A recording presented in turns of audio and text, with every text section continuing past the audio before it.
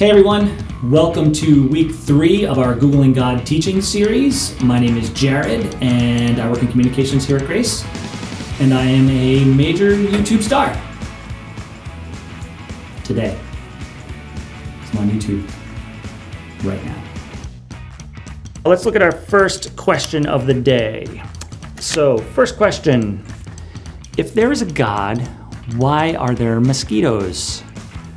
I think the mosquitoes might be asking, why did humans come along and invent bug spray? Ruin a bunch of good meals? Question number 2. If there is a God, where does he live? Come on, kids in Kids Town. You guys know the answer to this one. We all learned this one at some point or other. God lives everywhere, and including in our hearts.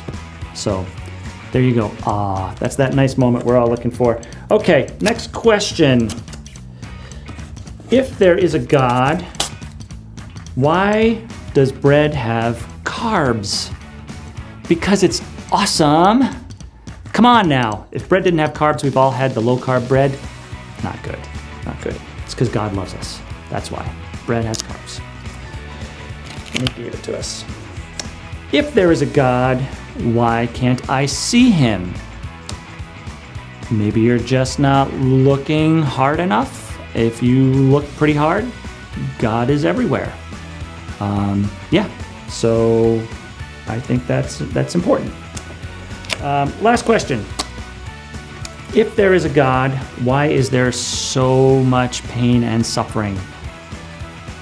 I am going to turn this over to this morning's teaching team, Pastors Leah and John.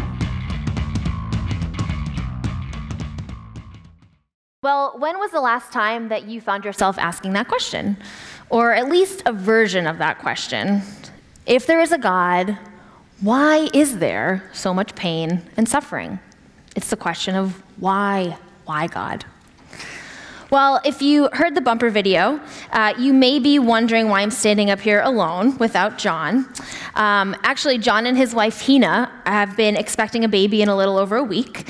And they woke up this morning and noticed some things going on and wisely headed to the hospital. So they are there now, getting some tests done, and it's looking like there might be a baby coming today. So we are excited for them, and we are praying for them and their little one. Looking forward to seeing what may come.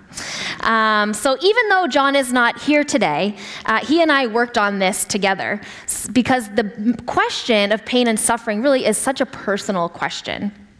And so we thought it'd be helpful to bring multiple perspectives.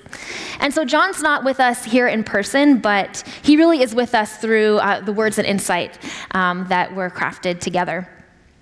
And so John actually has a story that I think will help us get us started on thinking about this question. And so for those of you who may know John, I will do my best to channel his dynamism as he tells his stories. And so the way we practice, I kind of stood here and he stood here. So when I tell his part, I'll stand here. Sound good?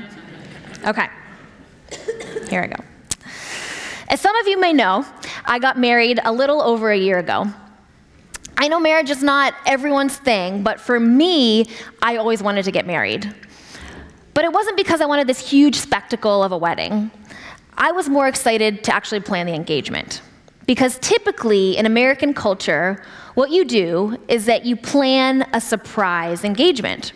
You buy the ring, you plan something really creative and surprise your significant other in a special way.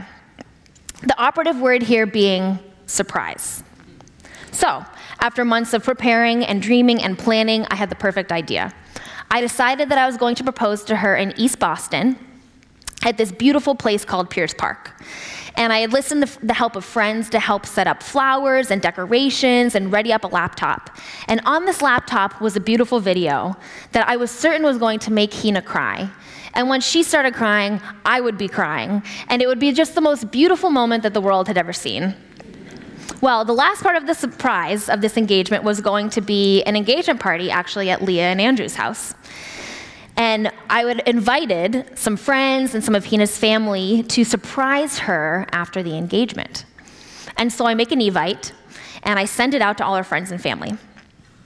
And now I'm anxious, just awaiting the day.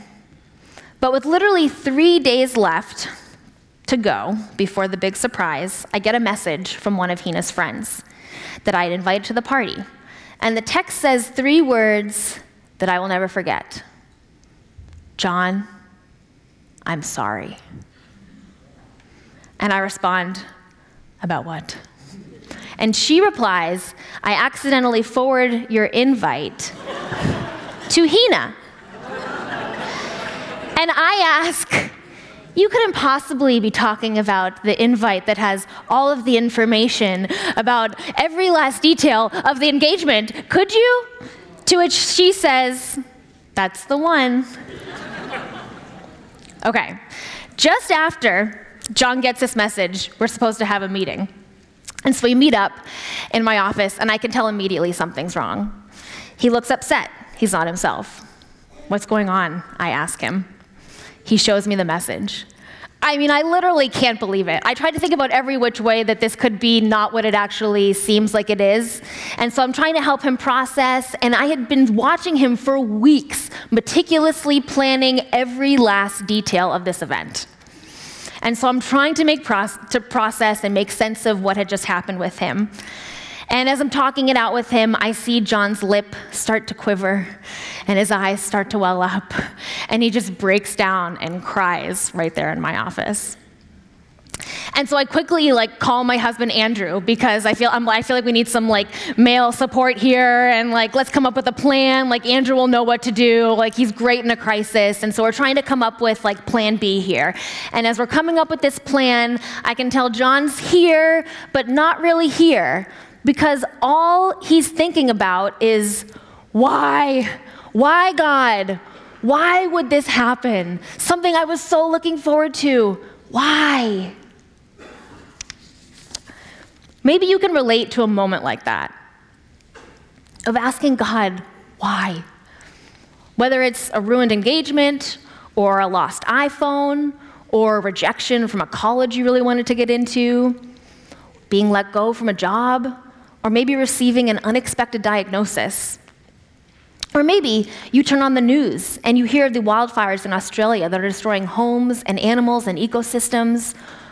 Or you learn about the historical and ongoing injustices against Black Americans that Martin Luther King Jr. spent his life fighting against. And the list could go on and literally on. On a scale of things, a ruined engagement really can't compare to other things. But the point is that suffering happens to us all and all around us, in big and little ways, from deep and personal, systemic and global. We all suffer to a certain degree, and we see the suffering of others, which has probably led us at some point or another to ask, if there is a God, why is there so much pain and suffering? Well, for the past few weeks, we've been in this series called Googling God, where we're trying to answer some of the most searched questions about God. And last week, Pastor Brian tackled the question, does the Bible really matter? And next week, he's going to be tackling the question, is God angry, sexist, or racist? A question that many people seem to be genuinely wondering about today. But we want to start with another question this morning that people have been wrestling with throughout history.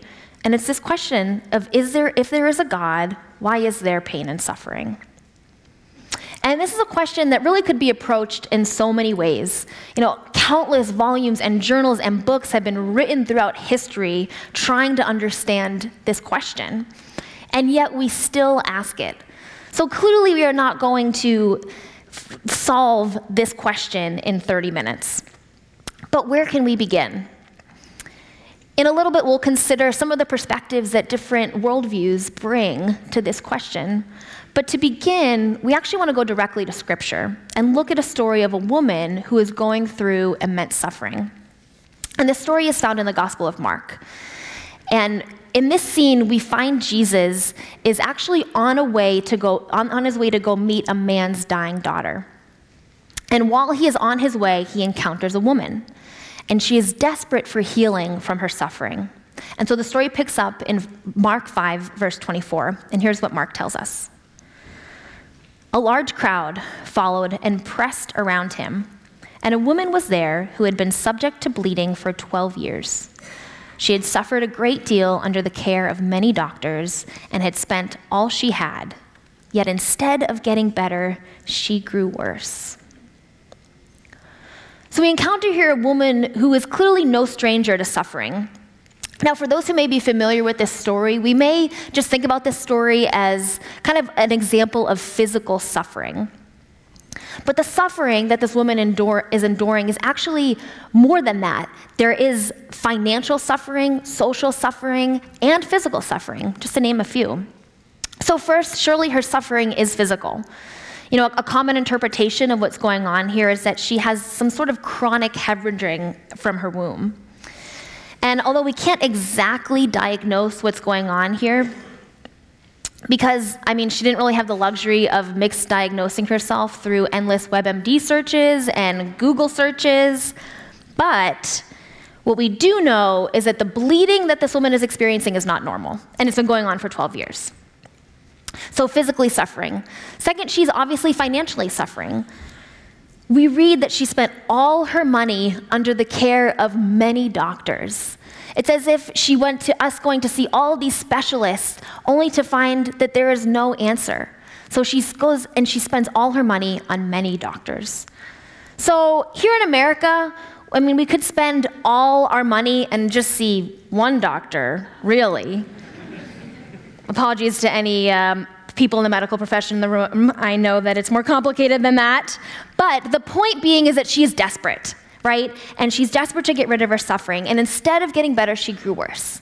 So she's, in addition to her condition getting worse, she is left without any money.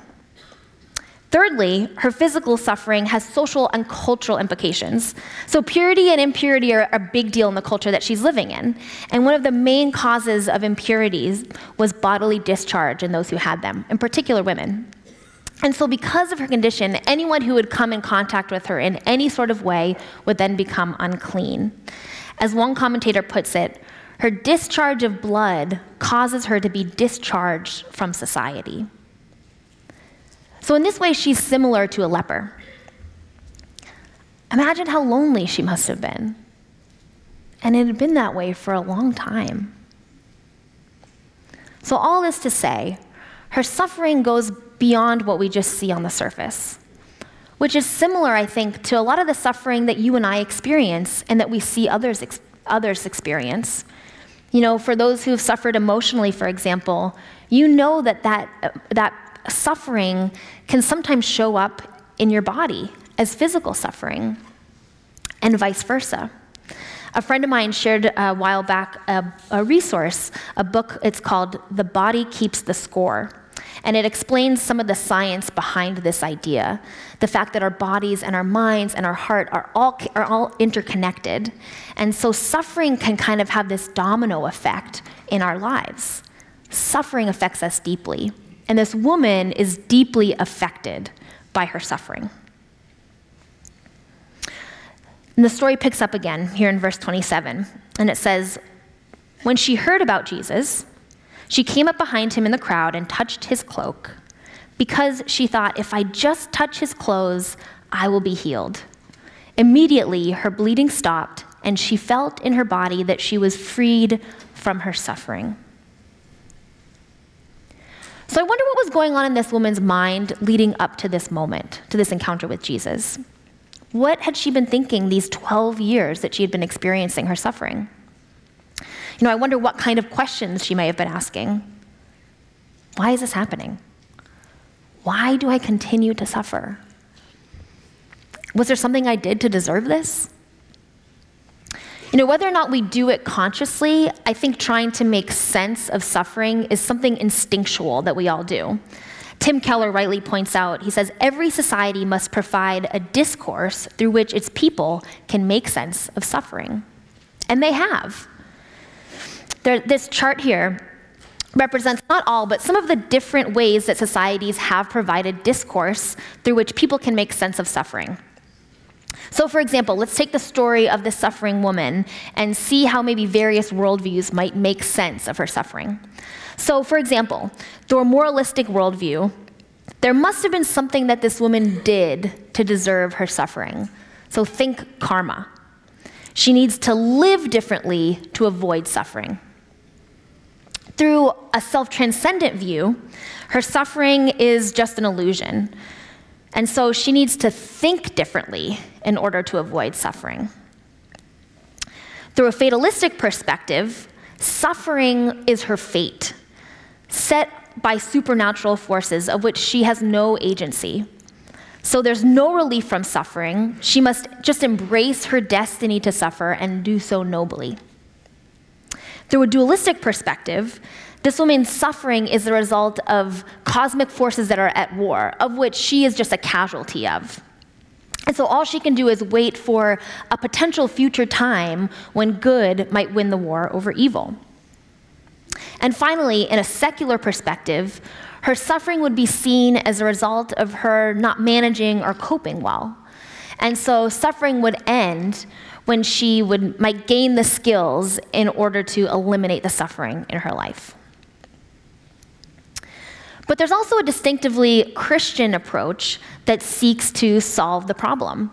And that's kind of the work of theodicy. Maybe you've heard that word before, which is essentially attempts to defend God's goodness and omnipotence in the face of evil and suffering, or amidst the reality of evil and suffering. So the problem's put this way. If God is good and has the power to do anything he wants, why do we suffer? Is God not good? Is God not powerful? Just like various worldviews, Christians throughout history, and likely even in this room, have reconciled this problem differently. So some, for example, might say that evil exists as an effect of sin, both generally and specifically. Similarly, others might say that evil is just as a necessary accompaniment of humans having free will. And still others might say that evil and suffering exist to train us as Christians, which can sometimes lead to this thinking that suffering is sort of like a badge of honor. Each of us likely reconciles suffering a bit differently, and perhaps our thinking has been influenced by some of these worldviews or some of the Christian thinking or theodicies that have been passed on to us. But our question here, coming back to the text, how is it that this woman seems to reconcile the suffering that she has been experiencing all these years? And the text tells us that in the midst of her pain and suffering, she decides to find Jesus and touch his clothes. So the woman's answer to her suffering was to go and meet Jesus. And so the question for her in the face of suffering doesn't seem to be a why question, but a where question. Because most pressing for her is, where is Jesus? Because wherever he is, there seems to be healing. And so I have to go find him. Theologians like Bonhoeffer, Moltmann, or Cohn posit that for Scripture, the issue actually is not that evil exists, but how God has, is, and will respond to it. Because ultimately, those who suffer need more than a philosophical answer. They need healing. They need help. And I think that's what we find in this text in verse 28. It says, because she thought, if I just touch his clothes, I will be healed. And so the suffering woman doesn't go to Jesus for a philosophical response or even a theological response. She goes to Jesus for help. She knew there was something about the person of Jesus, that there was healing in his presence. And she was right, because the Bible tells us that her bleeding stopped immediately. And so I think we learn here that the real question for someone who is suffering is actually not so much why God, but where. Where is God in the midst of pain and suffering? So picking back up in verse 30, the text tells us at once Jesus realized that power had gone out from him. He turned around in the crowd and asked, "Who touched my clothes?" "You see the people crowding around you," his disciples answered, "and yet you can ask, 'Who touched me?'" But Jesus kept looking around to see who had done it. Then the woman, knowing what had happened to her, came and fell at his feet, and trembling with fear, told him the whole truth. Jesus could have continued to keep walking, right? She was healed. He's on his way somewhere. She reached out to touch him. He's healed. She's healed. There's nothing more that needs to be done. Didn't she get what she wanted? But it's interesting that Jesus makes it a point to stop, turn around, and ask, "Who touched my clothes?" Now, to some of us introverts in the room, being called out in a crowd like this is literally like worst nightmare scenario, right? But have you ever thought about why is it that Jesus calls out and asks, "Who touched me?" Because Jesus must have known who touched him, right? He senses the power has gone out from him. He must have known. So why does he ask the question?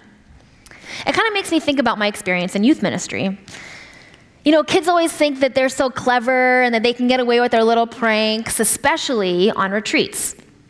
And I remember one year, John went back from a meeting and he found that every single one of his personal belongings was zip-tied to a bed. His backpack, his sleeping bag, like literally everything zip-tied to the bunk bed.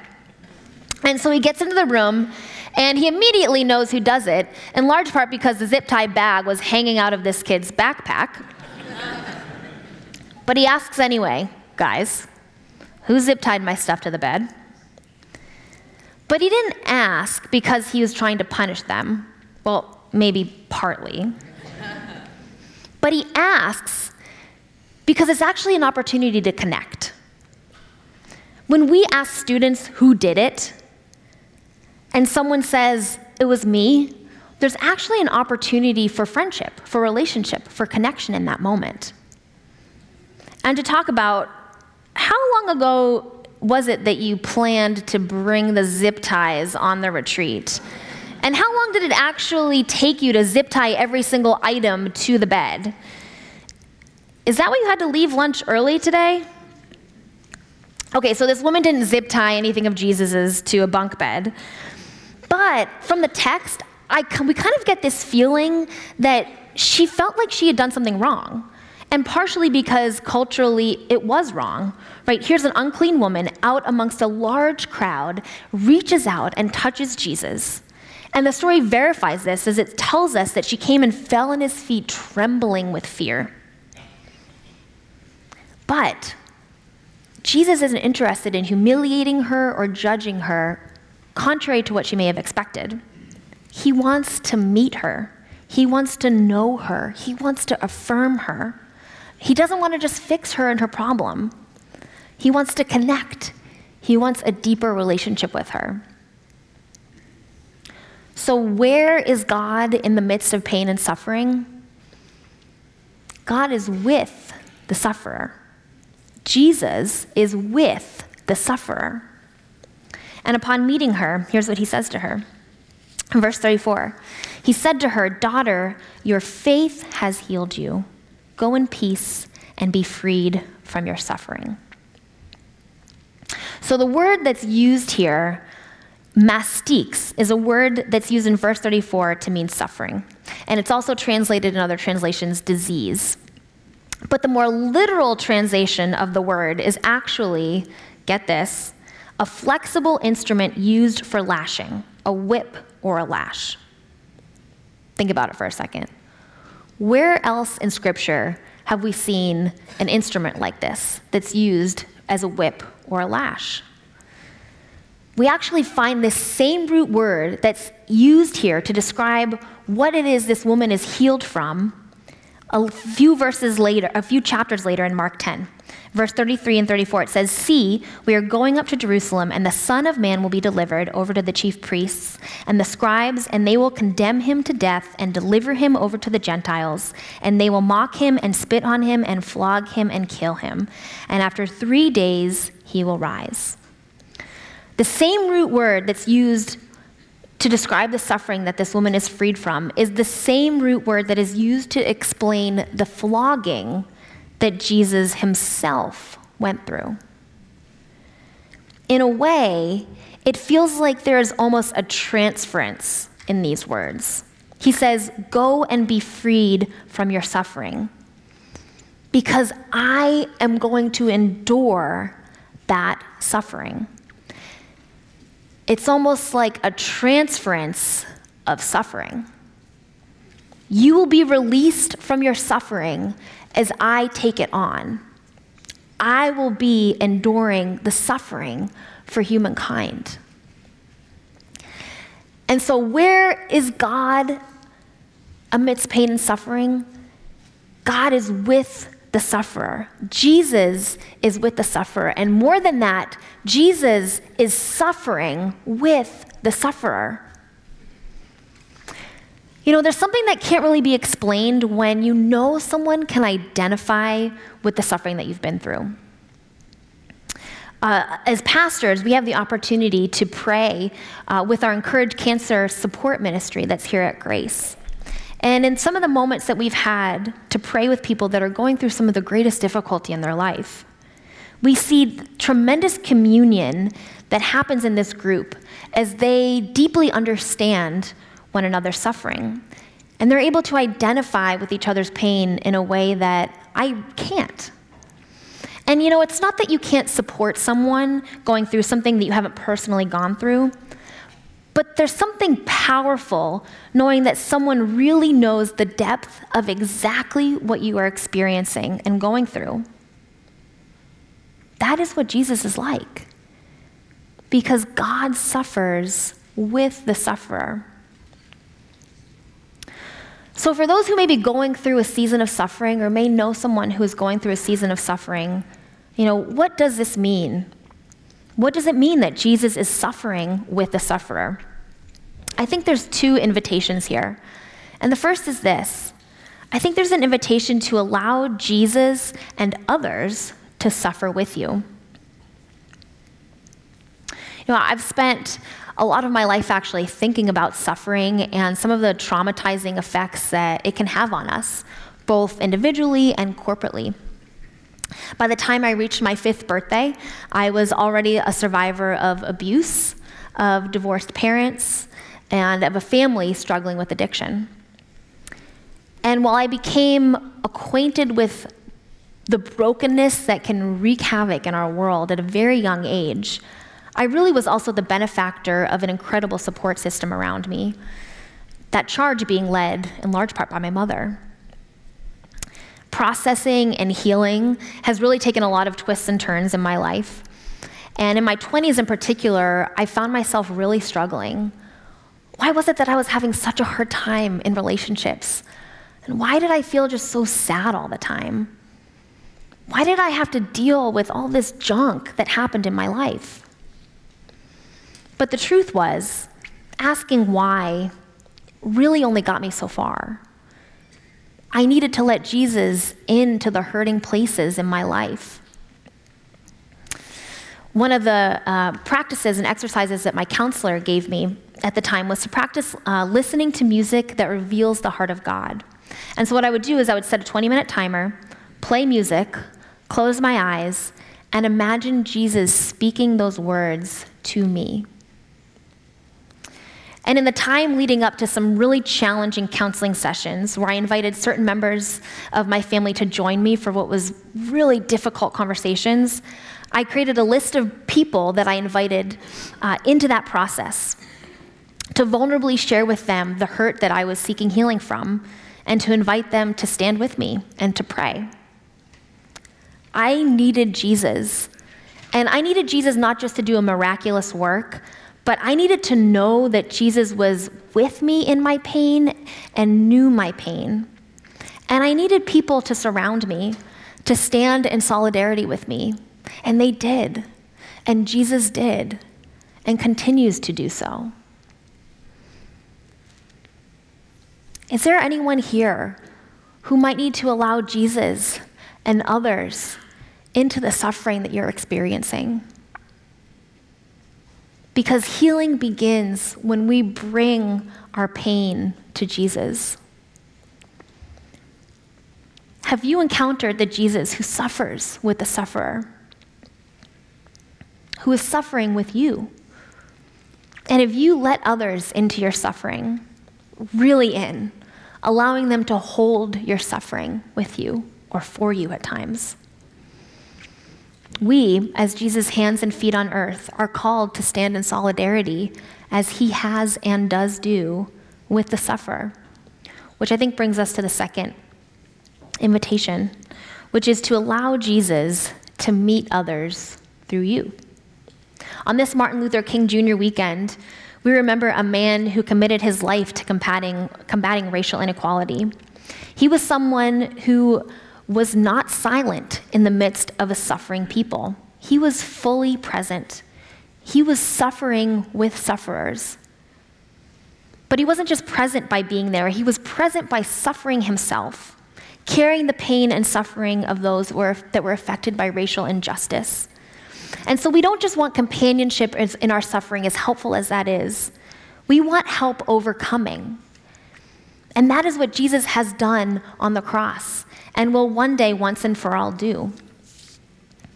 It's hard to imagine wanting to suffer with someone who is suffering, because each of us has our own personal things that we're struggling with and going through.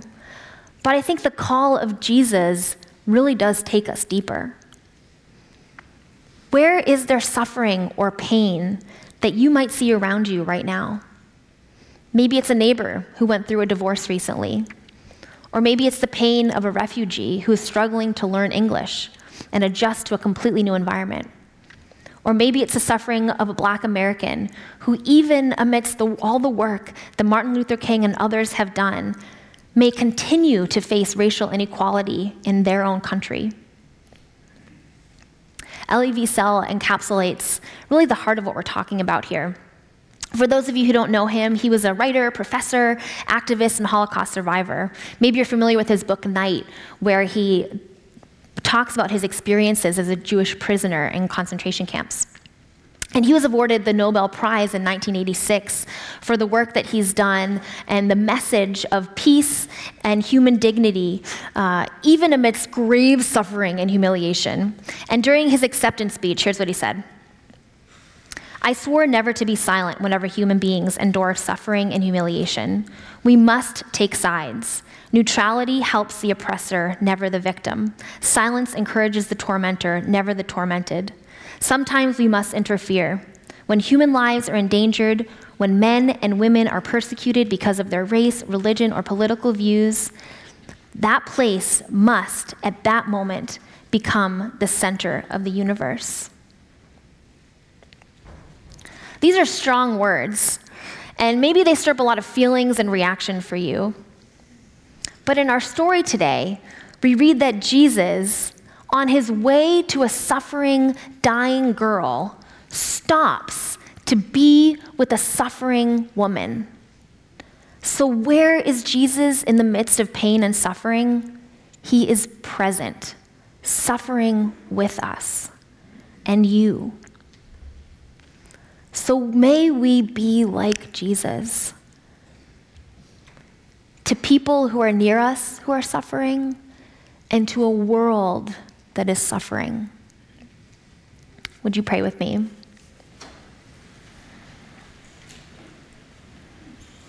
God, we are grateful that you are a God who knows our suffering, and you are with us. So God, we pray that we may have eyes to see the areas of our life that you are seeking to be with us and to heal with your very presence. And God, may you embolden us to stand with those who are suffering, to be the hands and feet of you in a hurting world. May it be so. Amen.